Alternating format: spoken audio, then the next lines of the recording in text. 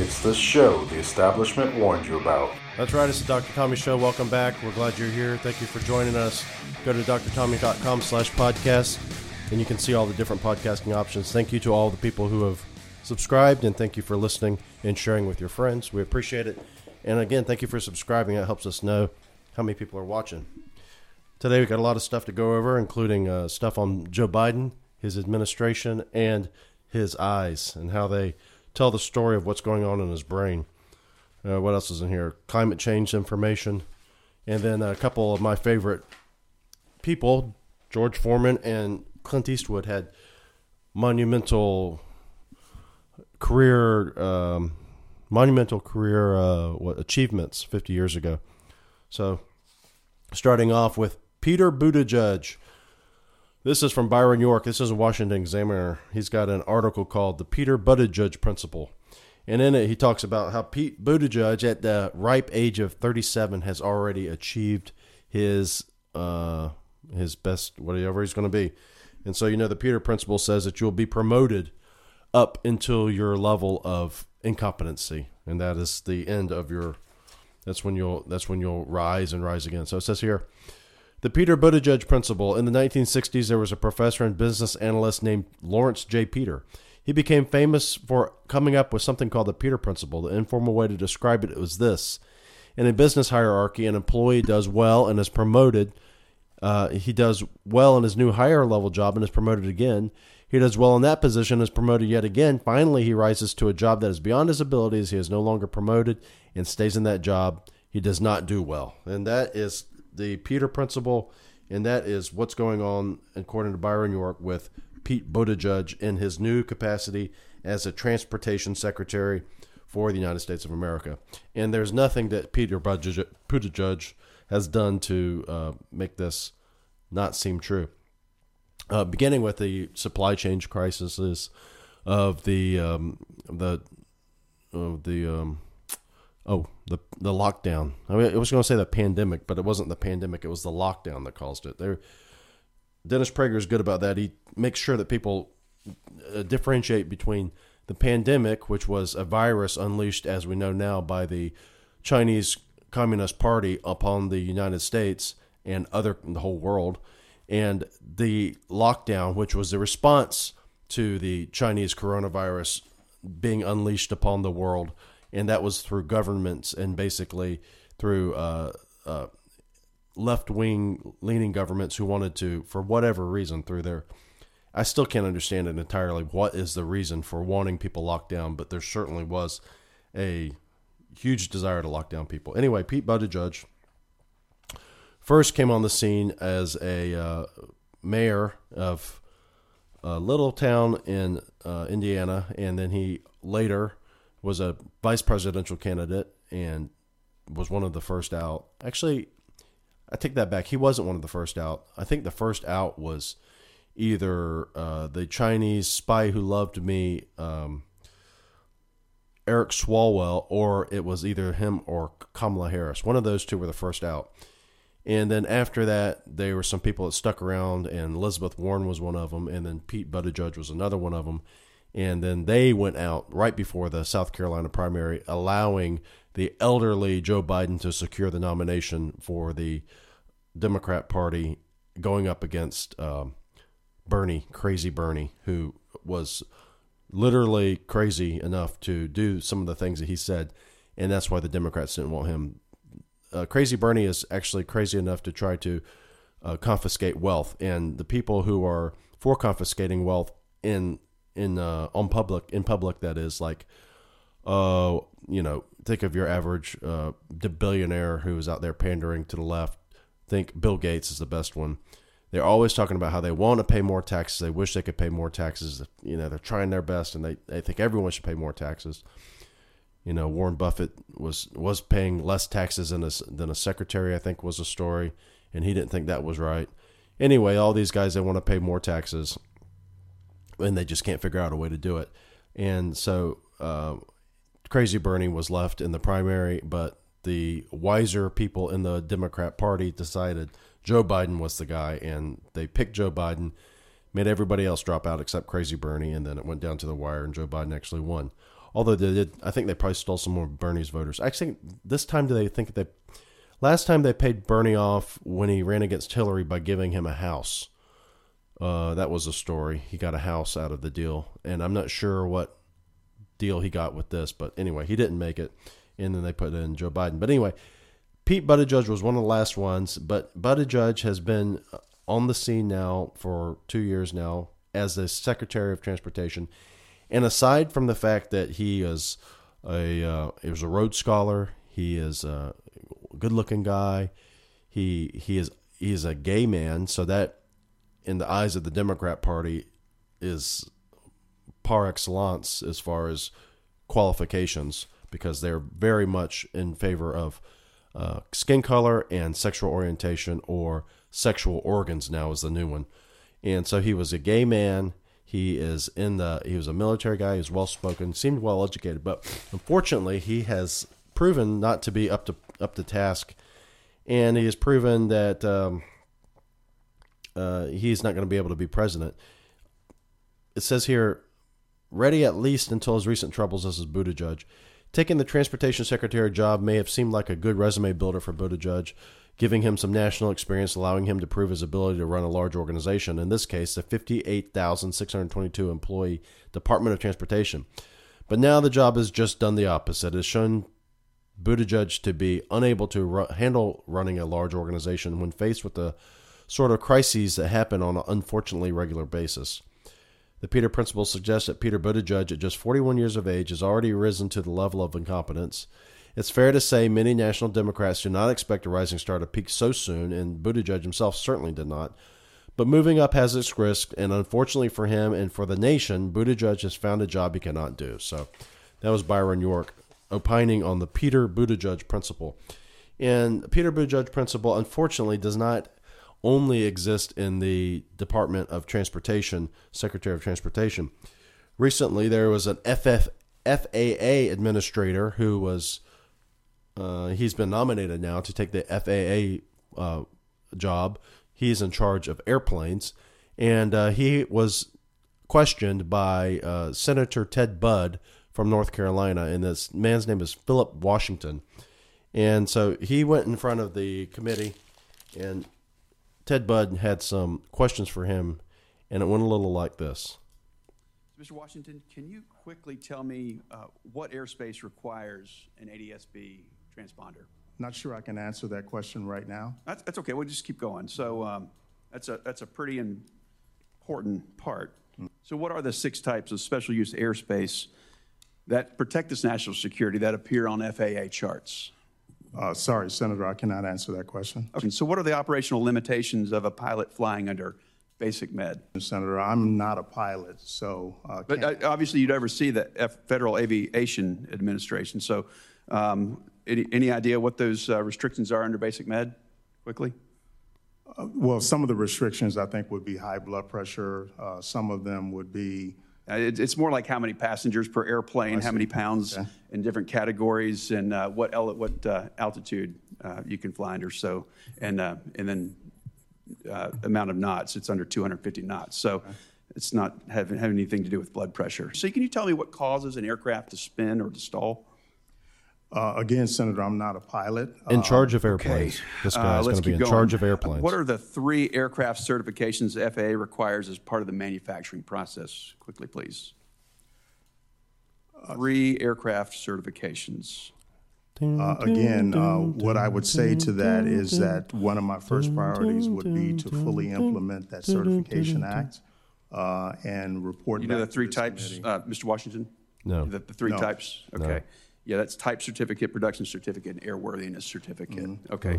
All right. Let's just keep going, see if we can get lucky here. Here we go. So can you tell me what the minimum separation distance is for landing and departing airliners during the daytime? In charge of airplanes. I don't want to guess on that, Senator. Who would Are you want familiar to? with the difference between Part 107 and Part 44809 when it comes to unmanned aerial standards? Absolutely not. Unmanned, like drones. Are you familiar with the difference? Yes. Okay. You know the difference between A drone those and an 2, airplane? Part 44809 and Part 107? Do you know the difference there? No, I cannot That's okay. spell that out for you. Senator Stevens' time is Yeah, thank you. expired, You so- know, the FAA can't afford to be led by someone who needs on-the-job training. And There you go. It doesn't bode well for us when this guy is going to be in charge of airplanes. And the likelihood is he will be confirmed. And the likelihood, and I have not seen it yet, but my guess is, and if you're not watching, you're listening, the man he was questioning, Senator Ted Budd, is a white man, and the man he is questioning is a black gentleman. And I assume that the leftist drive-by media has said that Senator Ted Budd's line of questioning was racist. I assume that. I don't know that for sure, but knowing them like I know them, I'm pretty sure that that's probably what they said. So Senator Ted Budd questioning Philip Washington, and he doesn't know hardly anything about airplanes, and he's going to be the Federal Aviation Administration leader. And again, Peter Principle.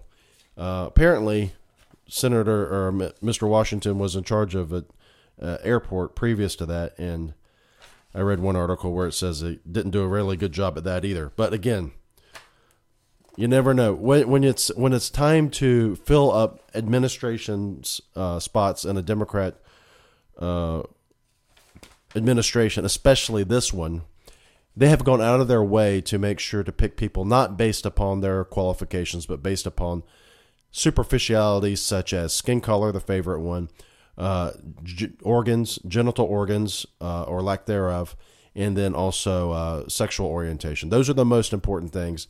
And this is an outgrowth of what Bill Clinton started in the 90s when he said he wants a cabinet that looks like America, and Joe Biden wants a cabinet that looks like America and has sex like America, and then also removes their genital organs potentially like America does, or so he believes. But that's two, and then there's all kinds of others. There's the vice president herself, Kamala Harris. God bless her. She's probably at least a less effective communicator than Joe Biden, and that's saying something. Joe Biden has been. Well, it says here, this is from the New York Post. Joe Biden has says, this is from Mark Moore. It's ridiculous, says Joe Biden, that Joe Biden will ever take a competency test. So apparently, Joe Biden does not think that Joe Biden has changed at all, or he is as sharp as he used to be. And that's what she's telling us, and that's what she wants us to believe, I guess. Says First Lady Jill Biden on Sunday said it was, quote, ridiculous to consider GOP presidential hopeful Nikki Haley's call to mandate mental competency tests for politicians over 75, suggesting Joe Biden would never take one. Jill Biden said she and her husband, who at age 80 is the oldest commander-in-chief in U.S. history, would be 82 at his inauguration if reelected, would, quote, never even discuss something like that. Ridiculous, Joe Biden said when she responded in the State of the Union show. So Joe Biden, as you know, is he is probably, well, how is it put it gently? Probably not too far off from that time when he's going to have around the clock care. And if you think I'm just saying this to be, spiteful or whatever, look, I'm going to offer you some evidence, and this is coming from me as someone who is not a neurologist. I'm not a neurologist, and I don't play one on TV. I am a family doctor, but I do see him, and I see his eyes, and what I can see when I look in his eyes is a man who is not there anymore.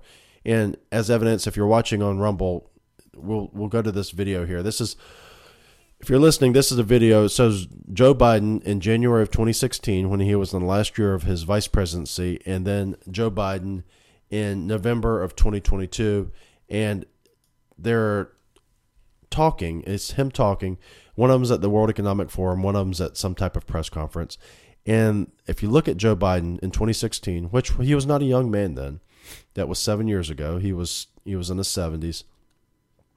Compared to now, it's a light years difference. Joe Biden in 2016 moved his eyes rapidly back and forth, was able to fix his gaze on one person and one thing and move his eyes back. and move his head rapidly. Now, in 2022, he stares. He stares at his notes for the most part. He doesn't move his eyes rapidly. When he does change his gaze, it's a very slow change. And this is something called saccades that he is not able to do. And a saccade is where you move your eye quickly from one object to another. And I want to just go to this video or audio, of a neurologist describing exactly what happens when you have a problem with your brain in Alzheimer's, and specifically, but dementia generally. Lobes.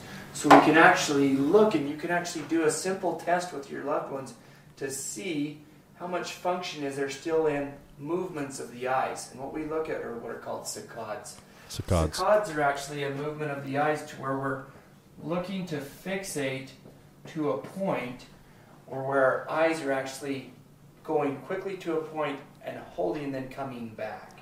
So the way that we do it is we'll have a person stand in front of us, and then we'll hold our thumbs up for them to look at as targets, and then the instruction is look at the thumb that moves, and then hold your eyes on that thumb, and then look back at my nose, and then look at the thumb that moves, and then look back at my nose. And what you're looking for is the smoothness of that pursuit, and you want them to be able to hold their gaze onto that thumb and without moving the head, okay?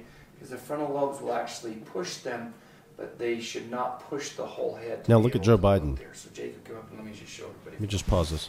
So look at Joe Biden now and listen to what he just said. He said the frontal lobe will allow them to move their eyes without moving their whole head. Now, if you look at this video on the right, when he speaks and he moves his gaze, his whole head moves generally. In the 2016 video, his head moves, but that's just to change from location to location in the room. His eyes move independently of his head. If you look in November of 22, when he does move his eyes, generally his head moves with his eyes. There just happened. That is evidence, I believe, of a frontal lobe problem, a dementia problem, which has been ongoing. And that is what the media won't cover. That is also what is considered to be, I don't know, off limits, I guess. According to Jill Biden, it's ridiculous to even consider that.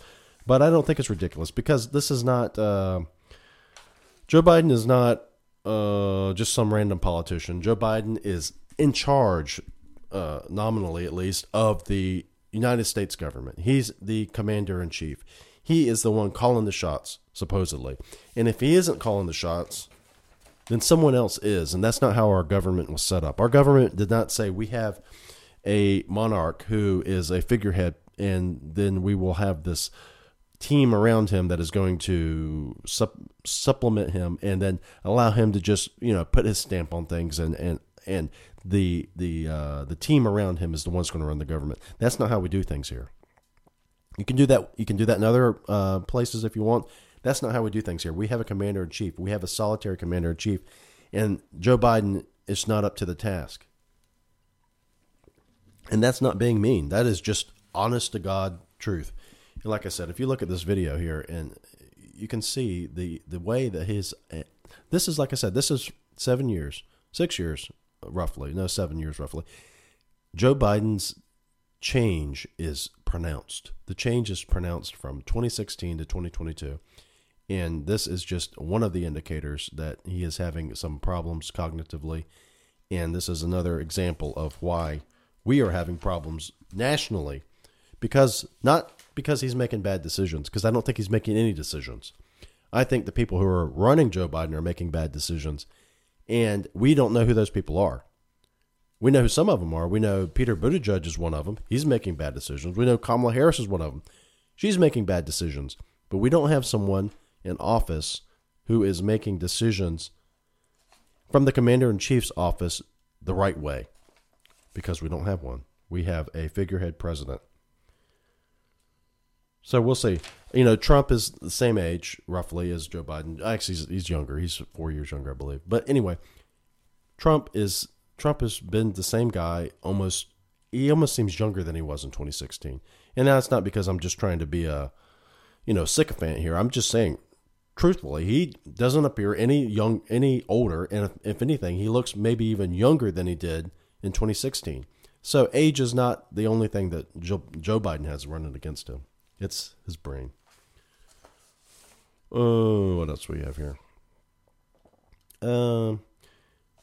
Going to Donald Trump. So apparently Jeb Bush has weighed in on the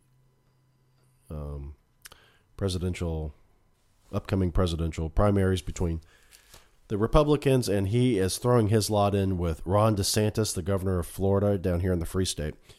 And so this overall seems like one of the things that Ron DeSantis is going to have to come to grips with is that the people who are looking to take him out from Trump's side are going to say that he is a neocon, he is an establishment guy, and this Jeb Bush endorsement only leads more credence to that argument.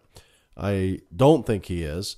I think that Jeb Bush is an establishment guy, and I think Ron DeSantis is not an establishment guy. And the reason I say that is because of the way he's been governing Florida. He has not governed as an establishment candidate as Jeb Bush would have when he was or did when he was the governor. And when I say that, I mean just Jeb Bush would have not, for instance, done some of the things with CRT.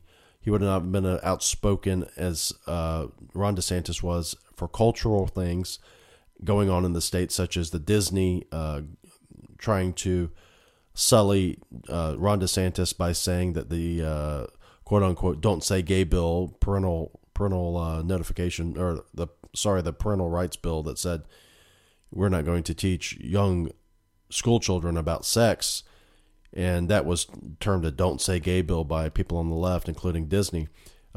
Jeb Bush would have not weighed in on something like that. And so, anyway, that's why I say he's more of an establishment guy. But now he's saying he's going to endorse Ron DeSantis, which is fine. I don't care if he does. It won't change my opinion on him either way. But I do think that, like I said, this is one of the things that Ron DeSantis is going to have to come to terms with, because Trump has been attacking, or not Trump, I'm sorry, the people I've seen online have been attacking DeSantis as an establishment guy, and he's a neocon, which is complete bullcrap. He is not. But there is some things about Donald Trump, which I think when he has been dealing with Ron DeSantis has leading me a little bit less likely to cheerlead for him. One of them is this out front attack on Ron DeSantis for no reason. Ron DeSantis has not declared for the presidency. Nikki Haley has. I think she's the only one officially. And that has not stopped Donald Trump from calling Ron DeSanctimonious and all these other stupid things, and trying to say that he was a groomer and grooming high school girls when he was a teacher.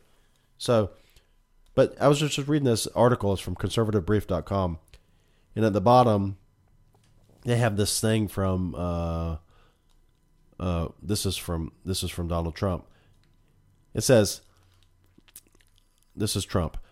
He was speaking at, this is at the CPAC, I believe. Yeah, this is at CPAC. He said, "We're not going to back people who want to destroy our great Social Security system. Even some in our own party, I wonder who that might be, want to raise the minimum age of Social Security to 70, 75, or even 80, said Trump, apparently referring to his former Secretary of State, Mike Pompeo, who spoke at the gathering on Friday saying the next Republican president should work on entitlement reforms. So Mike Pompeo is basically talking about reality. And the reality is that the Social Security system is not great, and Medicare is not great. And that's the problem that Trump has, is Trump, for all of his good qualities, is often too willing to use the government to do things. And this is based on the fact, that Trump at his heart is not a conservative. And that's not being critical of him. He was not raised a conservative. Let's put it that way. Trump was raised and was, for most of his adult life, a Democrat. I don't know if he was a liberal Democrat. We don't know that because he was a civilian. We don't know what his leanings were, but he was a Democrat, and he was pro-abortion. And at the beginning of his candidacy, he was talking about, we're going to use the government to do things with health care. We're going to make sure everyone has health care. Now, he didn't follow through with that, but at the same time, his inclination is to use the government to do things. And you saw that with Operation Warp Speed. And Operation Warp Speed was his idea to, stop the spread of the virus. It turned out to be, as we know, a big mistake because the vaccine, quote unquote, that they developed was not useful for the most part for stopping anything. It didn't stop anything. And there's questions about whether it did anything to reduce mortality. They claim it has reduced mortality significantly or greatly, but we don't know that for sure. There's no way to ever know. But what we do know is that it did not do what it was supposed to do, is stop the spread. And it was used as a cudgel to force people to buckle under to the government.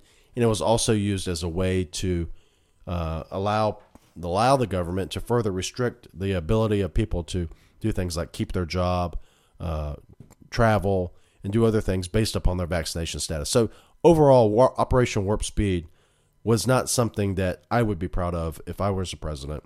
And I think Trump has also seen this as far as his polling is concerned because he no longer talks about it so much. But this thing, the idea that the Social Security and Medicare are great systems is a complete falsehood. Social Security and Medicare are broken systems. Social Security and Medicare are Ponzi schemes. Social Security and Medicare use money from workers today to pay people who are getting Medicare today. And they don't even do that. It would be one thing if they did that, but they don't even do that. Social Security and Medicare are taxes, essentially. It's a taxing program where you have removed from your paycheck, before you ever see it, taxes to pay for these purported benefits that you're going to engage in the future. So these young people who get their checks that has this FICA and it has Medicare, those taxes are going to come out of their check. And supposedly those taxes are going to go into a little account somewhere in the government. And when they turn the ripe age of 65 or 68 or whatever the number is now, they're going to start getting checks from the government. It's all the money that they put in over this time, kind of like a piggy bank that the government keeps in Washington, D.C. with your name on it. And that money is going to pay for your retirement, and that money is going to pay for your medications and your doctor visits and all these good things when you turn 65 or 68, whatever the number is. Actually, what happens is that money comes from you, goes to the government. It is immediately put into the general fund after they make a IOU to stick in the so-called trust fund. And the IOU is in the form of an untradeable security, meaning it has no market value. All it is a accounting placeholder that says, we got some money that we were supposed to use for Social Security. We got $10,000. What I'm going to do now is I'm going to take that $10,000 in cash. I'm going to move it into the general fund. And then I'm going to write on here, I owe you $10,000. I'm going to put that in this trust fund. And then we're going to pretend like these IOUs that are in here are going to be paid back because they're going to be paid back by the government. And that's what we're going to call the trust fund. And then we're going to have meetings about the trust fund and the health of the trust fund. And we're going to talk about, well, the trust funds, it may run out soon, or the trust fund looks good for now, or we need to do this to shore up the trust fund. The trust fund is bullcrap. The trust fund is nothing other than, like I said, untradeable securities. They're IOUs. They are no different than if you gave your spouse $100 and your spouse then gave you back the $100 and you wrote the spouse a $100 IOU and said, okay, now we have $200. That's not how it works. You have $100. You just got someone who has an IOU from the same party, basically, from the same entity. And so that does not double your income. Anyway, so to say that the Social Security system is great is not true. Medicare system is not great. The only way to reform, quote unquote, Social Security and Medicare is to wind them down. And the way you do that is not by kicking people off of Medicare and Social Security. People who paid into the system, so to speak, should be allowed to be made whole. But there should be an allowance now for people who are paying into the system to get the hell out of the system. And there should be a way to make the Social Security and Medicare programs go away. And there's been various proposals to do this. One of them was during George Bush's first term when they talked about Social Security privatization. He wanted to take a small portion of your Social Security contribution and put it into a private account. And, that was demonized because you're playing with people's retirements. They're going to risk all their money on the stock market. People are going to go broke. And then they said, well, the Social Security Trust Fund is there, and the Social Security Trust Fund we can trust in, and it's going to be there forever. The Social Security and Medicare are nothing more than line items on a budget. They are the same as missiles. They are the same as schools. They are the same as any other line item on a budget. Food stamp program, whatever you want to look at it, that's all Social Security and Medicare are. And they have no more certainty that they're going to be there when I retire or you retire than any of the other line items on there. So what we have to do is get rid of Social Security and Medicare slowly and allow people who are now paying in to get out of it. The other way to get out of it too, and Walter Williams talked about this, and I talked about this a few weeks ago, is to pay people. And so let's say that you are due Social Security. Let's say you're going to retire in 10 years. And you don't want to wait till you're 80 because they told you only have to wait till you're 68. And then Mike Pompeo gets elected president, and Donald Trump's worst nightmare comes true, and Mike Pompeo raises the age to 75. And then you say, well, shit, I don't want to wait till I'm 75. I was supposed to get when I was 68. That's 7 years. And I believe that's true. You shouldn't have to wait. Whatever they told you when you signed up should be the way it is. Otherwise, it's called a bait and switch. So whatever they told you should be the way it is, unless they offer you something better. And so let's say they say this. Okay, Social Security and Medicare are here. We don't know if they're going to make it. The trust fund as it is, whatever the trust fund is there's not going to be enough workers to pay for the retirees, essentially. And that's how a reflection of the, quote, trust fund. The number of IOUs generated from workers is not sufficient in play money to cover the amount of retirees. And that is pure demographics. That's pure mathematics. That is easy to predict. And that's going to happen soon. So what we'll say is this. Rather than gamble on the fact that you may not get your retirement or your medical care, I'm going to offer you this. We will give you some of the assets that we have, that we own as the government, in exchange for this, and that will make you whole. And then the people who are still on Social Security now and Medicare and who want to continue on, so be it. Once they've finished their drawing of it, when they pass on, when they go to the, their next life or heaven or hell or wherever they go into the ground, then their account will be closed. Those people who have not paid in yet have the option, or who have not started drawing yet, have the option of taking whatever is due to them as some type of payment from the government. Like I said, we have all these wasting assets. We have land out the wazoo, as Walter Williams correctly identified. And let's say we'll start giving you some land, and then that will be a very small portion of the land that the government owns. And you could sell that land. You could sell it. You could get into a cooperative, and you could lease it to an oil company or whatever you want to do. You could do that. And then the people who are now retiring, they can be allowed to make more common sense plans for their retirement and their medical care, which will make a lot more sense than giving it to the government so that they can put it in this big basket of general funds and then write an IOU to this treasury or to this trust fund that doesn't exist and pretend like it's going to be there in the future. The reason that will never happen is because the government is the same reason the flat tax will never happen. People talk about a flat tax and abolishing the IRS. The reason none of that will happen is because the government wants these programs. The government uses these programs to force people to do things. That's what the government does. Programs are there to allow the government to threaten you, essentially, to do certain things in order to get from that program. And so when I say that, you say, well, explain that further. So, okay, let's take Social Security, for instance. Social Security is there. If you don't want me to cut Social Security, then you have to vote for me. And in order to vote for me, you have to support these policies that I have. And some of the policies I have you may not like, but if you don't want to get your Social Security cut, you have to vote for me for these policies. So some of these policies may be, I'm going to expand government in this way. I'm going to make, let's say we're going to start being more like France. We're going to do paid leave, vacation from the government. That's one of the things that they'd like. We want paid parental leave from the government for after you've had a baby. That's something that they want. We want to expand child care to make that free. You know, all these different socialist utopian ideas. You have to vote for those if you want to keep your Social Security. So they hold these programs out as a cudgel to make you do what they want you to do and to mold society in their way. And people who want to mold society in a socialist utopia are in favor of big government. So it goes hand in hand. So that's why it'll never happen, because only people like myself who want a smaller government would vote for something that says, let's privatize Social Security.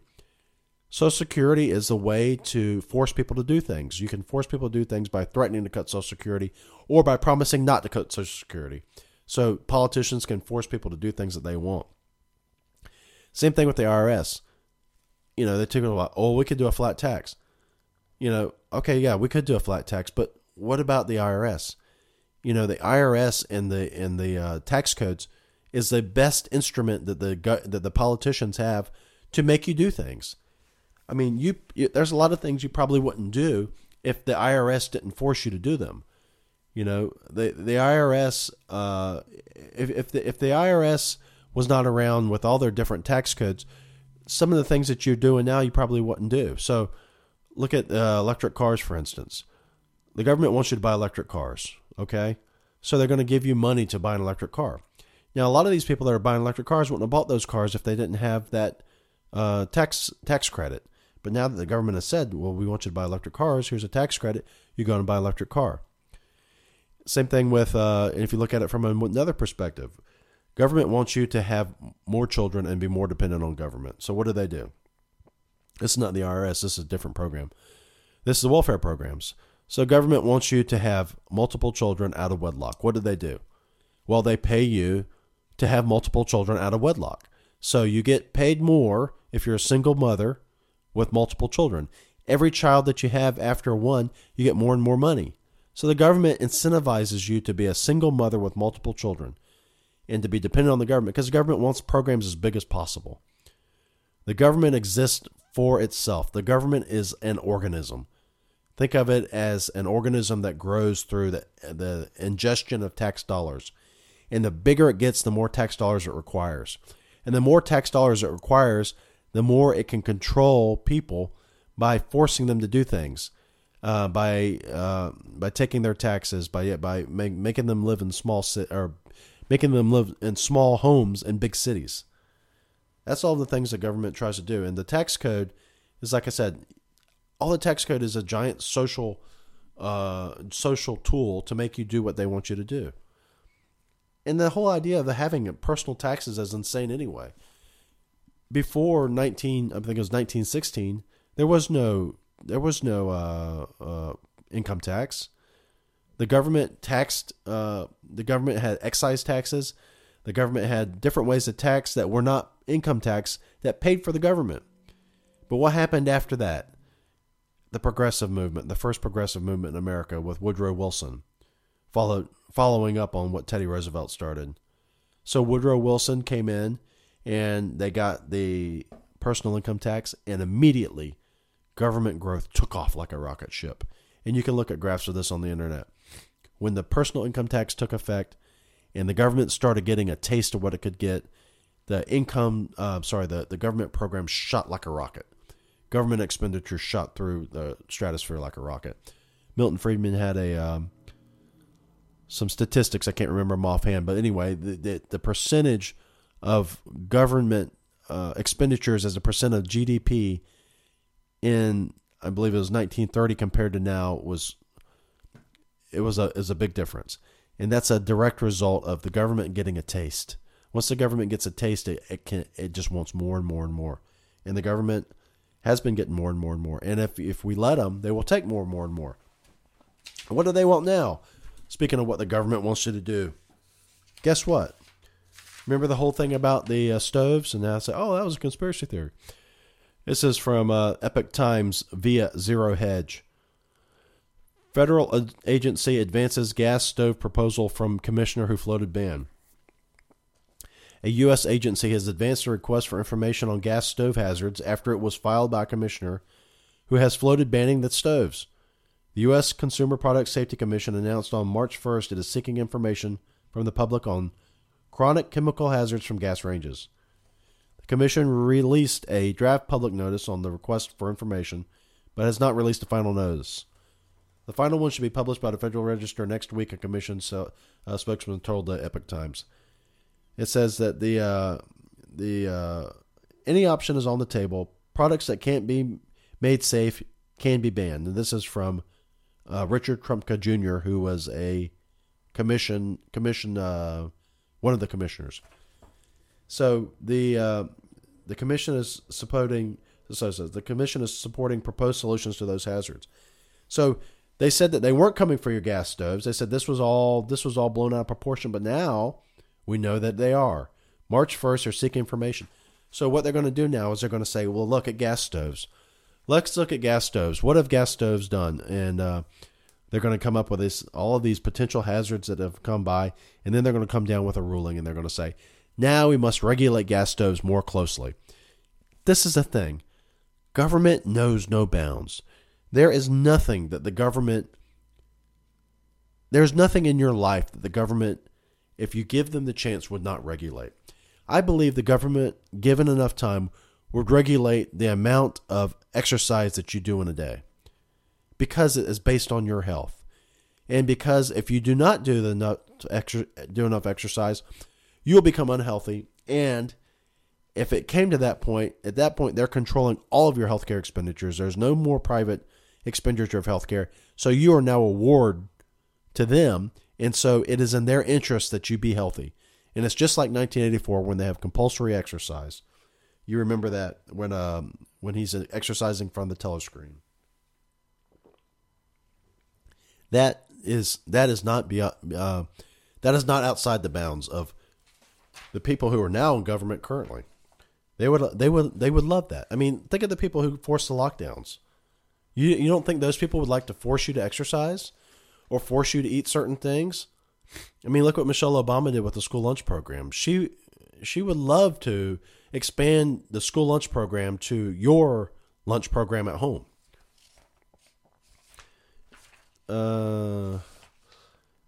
I spoke last week about how this green energy, the whole green movement, is about money.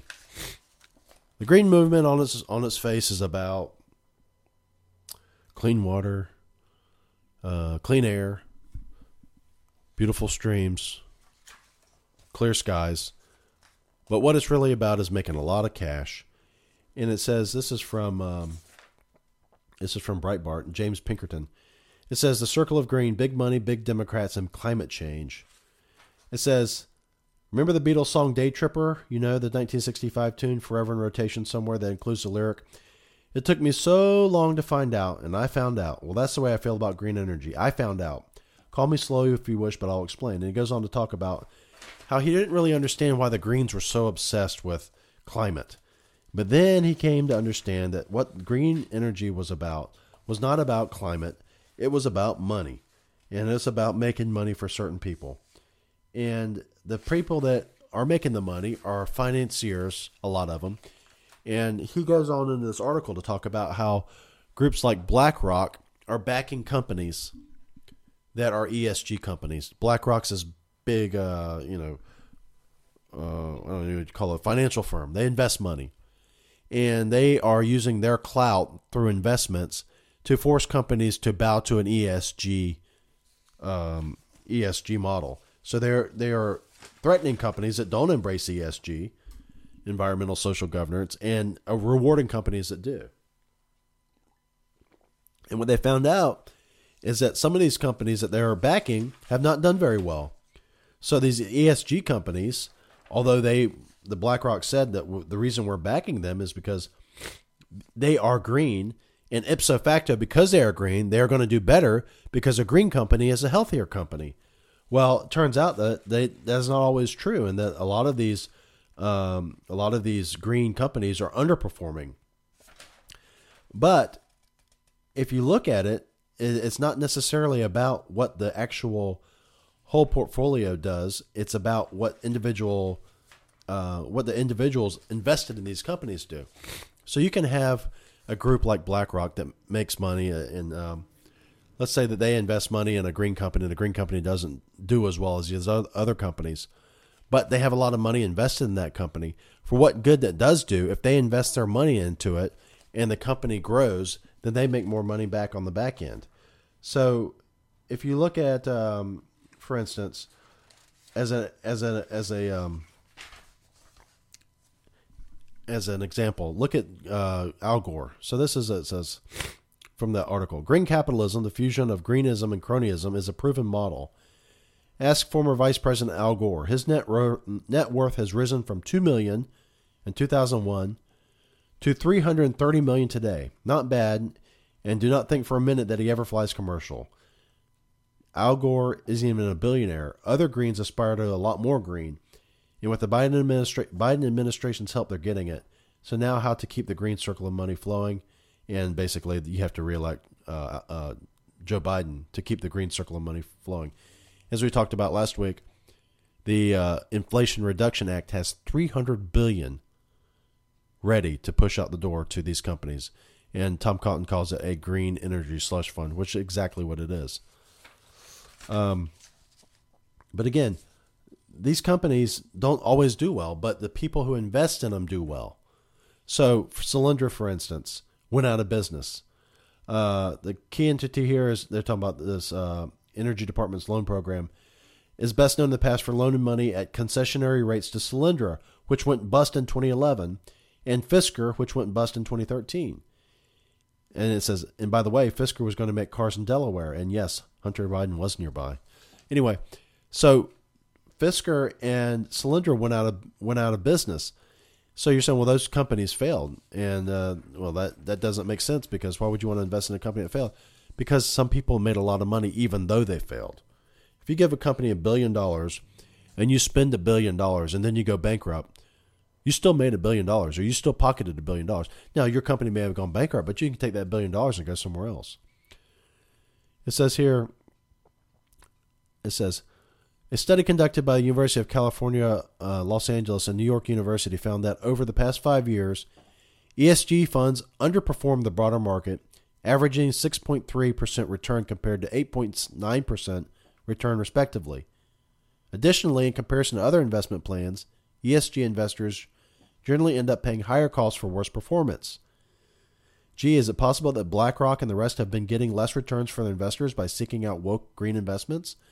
Messing with what? Their fiduciary duty? Such corporate wokeness is a puzzlement for sure, but it doesn't work to disinvest from proven energy sources and invest instead in speculative sources that don't provide much power in a crunch. But that all begs the question, doesn't work for whom? Perhaps overall returns are lower, so the retired school teacher in Dubuque may see less money in her pension check, but perhaps at the same time, certain sectoral returns are higher, and so perhaps certain insiders are doing better even as outsiders are doing worse. Similarly, maybe the overall health of the economy is not important to these green high financiers. What's more important to them is the value of their own portfolios. So these people like Trumpka and all these people who are floating these bans on gas, the way the left moves is so insidious. Like I said before, you would have to have a PhD in the leftist mind to understand all the different nuances of what they're trying to do. It's hard to understand. You have to unwrap it and you have to unravel it, because the thing that they always come at you with is the seductive argument. Invest in ESG companies. Why? Because ESG companies believe in saving the earth. They don't believe in discriminating against people based on their skin color, and they believe in clean water and clean air. That's a seductive argument. What they don't tell you is invest in green energy company or ESG companies, because I'm going to make a lot of money off this ESG company and I'm going to pocket it, and you're going to pay for it as a taxpayer. what else? So 1973 was 50 years ago, which is crazy to think about, because I remember when I was a kid in 1993, let's pick that number, was 20 years after 1973, and I remember hearing about the George Foreman and Joe Frazier fight. And to me, the George Foreman and Joe Frazier fight, because I was born in 1978, it took place 5 years before me. To me, that fight took place the same distance of time prior to me then as it does now. So I feel like Joe Frazier, George Foreman fight took place in the past, and whether it was 20 years ago when I was a kid or 50 years ago now, it seems like it was still in the past. That's what happens just based on your age. But either way, the George Foreman and Joe Frazier fight has turned 50 years old. George Foreman at the time was a gold medalist in 1968 Olympics. Joe Frazier was a gold medalist in 1964 Olympics. Both of them were heavyweight gold medalists. Joe Frazier at this point was at the peak of his career. He had defeated Muhammad Ali in 1971 in the fight of the century, and he had defeated the comebacking Muhammad Ali, who was stripped of his title for refusing to be inducted into the Army through the draft, and was subsequently restored and was on the comeback trail. He had fought Jerry Quarry and Oscar Bonavena before in 1970, before he got the fight against Joe Frazier. That fight was the first fight between two undefeated heavyweight champions. Two people who could claim legitimately to be the undefeated heavyweight champion. Muhammad Ali, because he had his title stripped, was the only reason he was not champion, was undefeated. He was 28 years old, I believe. And then Joe Frazier was, I think he was maybe 2 years younger than Muhammad Ali.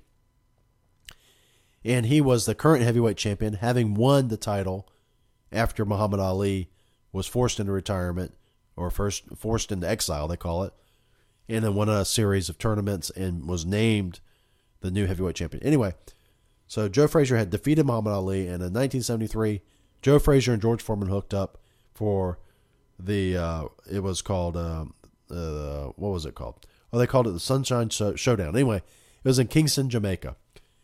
And Joe Frazier was considered invincible at the time. Think of Mike Tyson if you're, a younger person. Think of how Mike Tyson was thought of to be invincible. That's how Joe Frazier was thought. George Foreman would later be considered invincible after he defeated Joe Frazier. But at the time, George Foreman was seen as green. He was seen as untested. He was seen as big and strong, but perhaps too bulky. And he was supposed to be an easy mark for Joe Frazier, as evidenced by the 3-1 odds that were placed. So entering the fight, both of these fighters were undefeated. Joe Frazier and George Foreman. Joe Frazier was 37-0. I'm sorry, George Foreman was 29. George Foreman was 37-0, and Joe Frazier was 29-0. Foreman had 34 knockouts among his 37 wins, and Frazier had 25 knockouts among his 29 wins. And the fight was, from the get-go, a one-sided event. George Foreman bounced Joe Frazier all over the floor like a basketball. 6 times total, 3 times in each round, Joe Frazier was knocked to the ground before Arthur McCaney waved the fight off and declared George Foreman the winner by KO or TKO in the second round. And that began George Foreman's reign, which was later stopped by Muhammad Ali. But that was 50 years ago in January of 22. So that's George Foreman's first title. He later won the title again in 1994 by knocking out Michael Moore in another 3-1, where he was again a 3-1 underdog, but for different reasons. Obviously, he was 45 years old at the time. Another cultural phenomenon that turned 50 is the movie High Plains Drifter by Clint Eastwood. Clint Eastwood at the time was a young director. He had directed a few movies. He had directed Play Misty for Me, starring himself. He had also directed a movie called Breezy, in which he did not star in. But this was his first take on the genre that he had been most famous for prior to now, and that was the Western. And he did his own take on a Sergio Leone type character called The Stranger in High Plains Drifter. And he plays a gunslinger that comes to town. And it's just kind of happened upon this town out of nowhere, basically out of the sun. He just materialized almost, and comes into this town, and this town has been corrupt. It's a mining town that was on federal property, and the former sheriff Marshall, who was in the town, knew about this and was going to basically. He was going to let the cat out of the bag that this mining town was making money off of government property. And so the townspeople murdered that Marshall, whipped him to death in the street. And we find out later on that this mysterious stranger has a little connection, some of a supernatural connection maybe, to this murdered Marshall. And anyway, this was Clint Eastwood's first Western, like I said. And it's to me, of the Westerns that Clint Eastwood directed, and starred in, there's this one, there's Outlaw Josey Wales, there's Pale Rider, and then there's Unforgiven. And those are the 4 Westerns that he both starred and directed. And this was the first one. And this one is entirely different from the others because, like I said, this is almost like a Sergio Leone movie in terms of the whimsical nature of it. And some parts, they have a little sheriff. They have, it's just certain parts of it are different than any of the others. Like Pale Rider's basically a remake of Shane, and then Josey Wales is entirely unto itself, and then Unforgiven obviously is a masterpiece. But all 4 of them are great Westerns. High Plains Drifter to me is raw. It's not overly, there's not a lot of depth to it, but it is very entertaining, and that turned 50 as well. So if you want to watch a good movie, watch High Plains Drifter.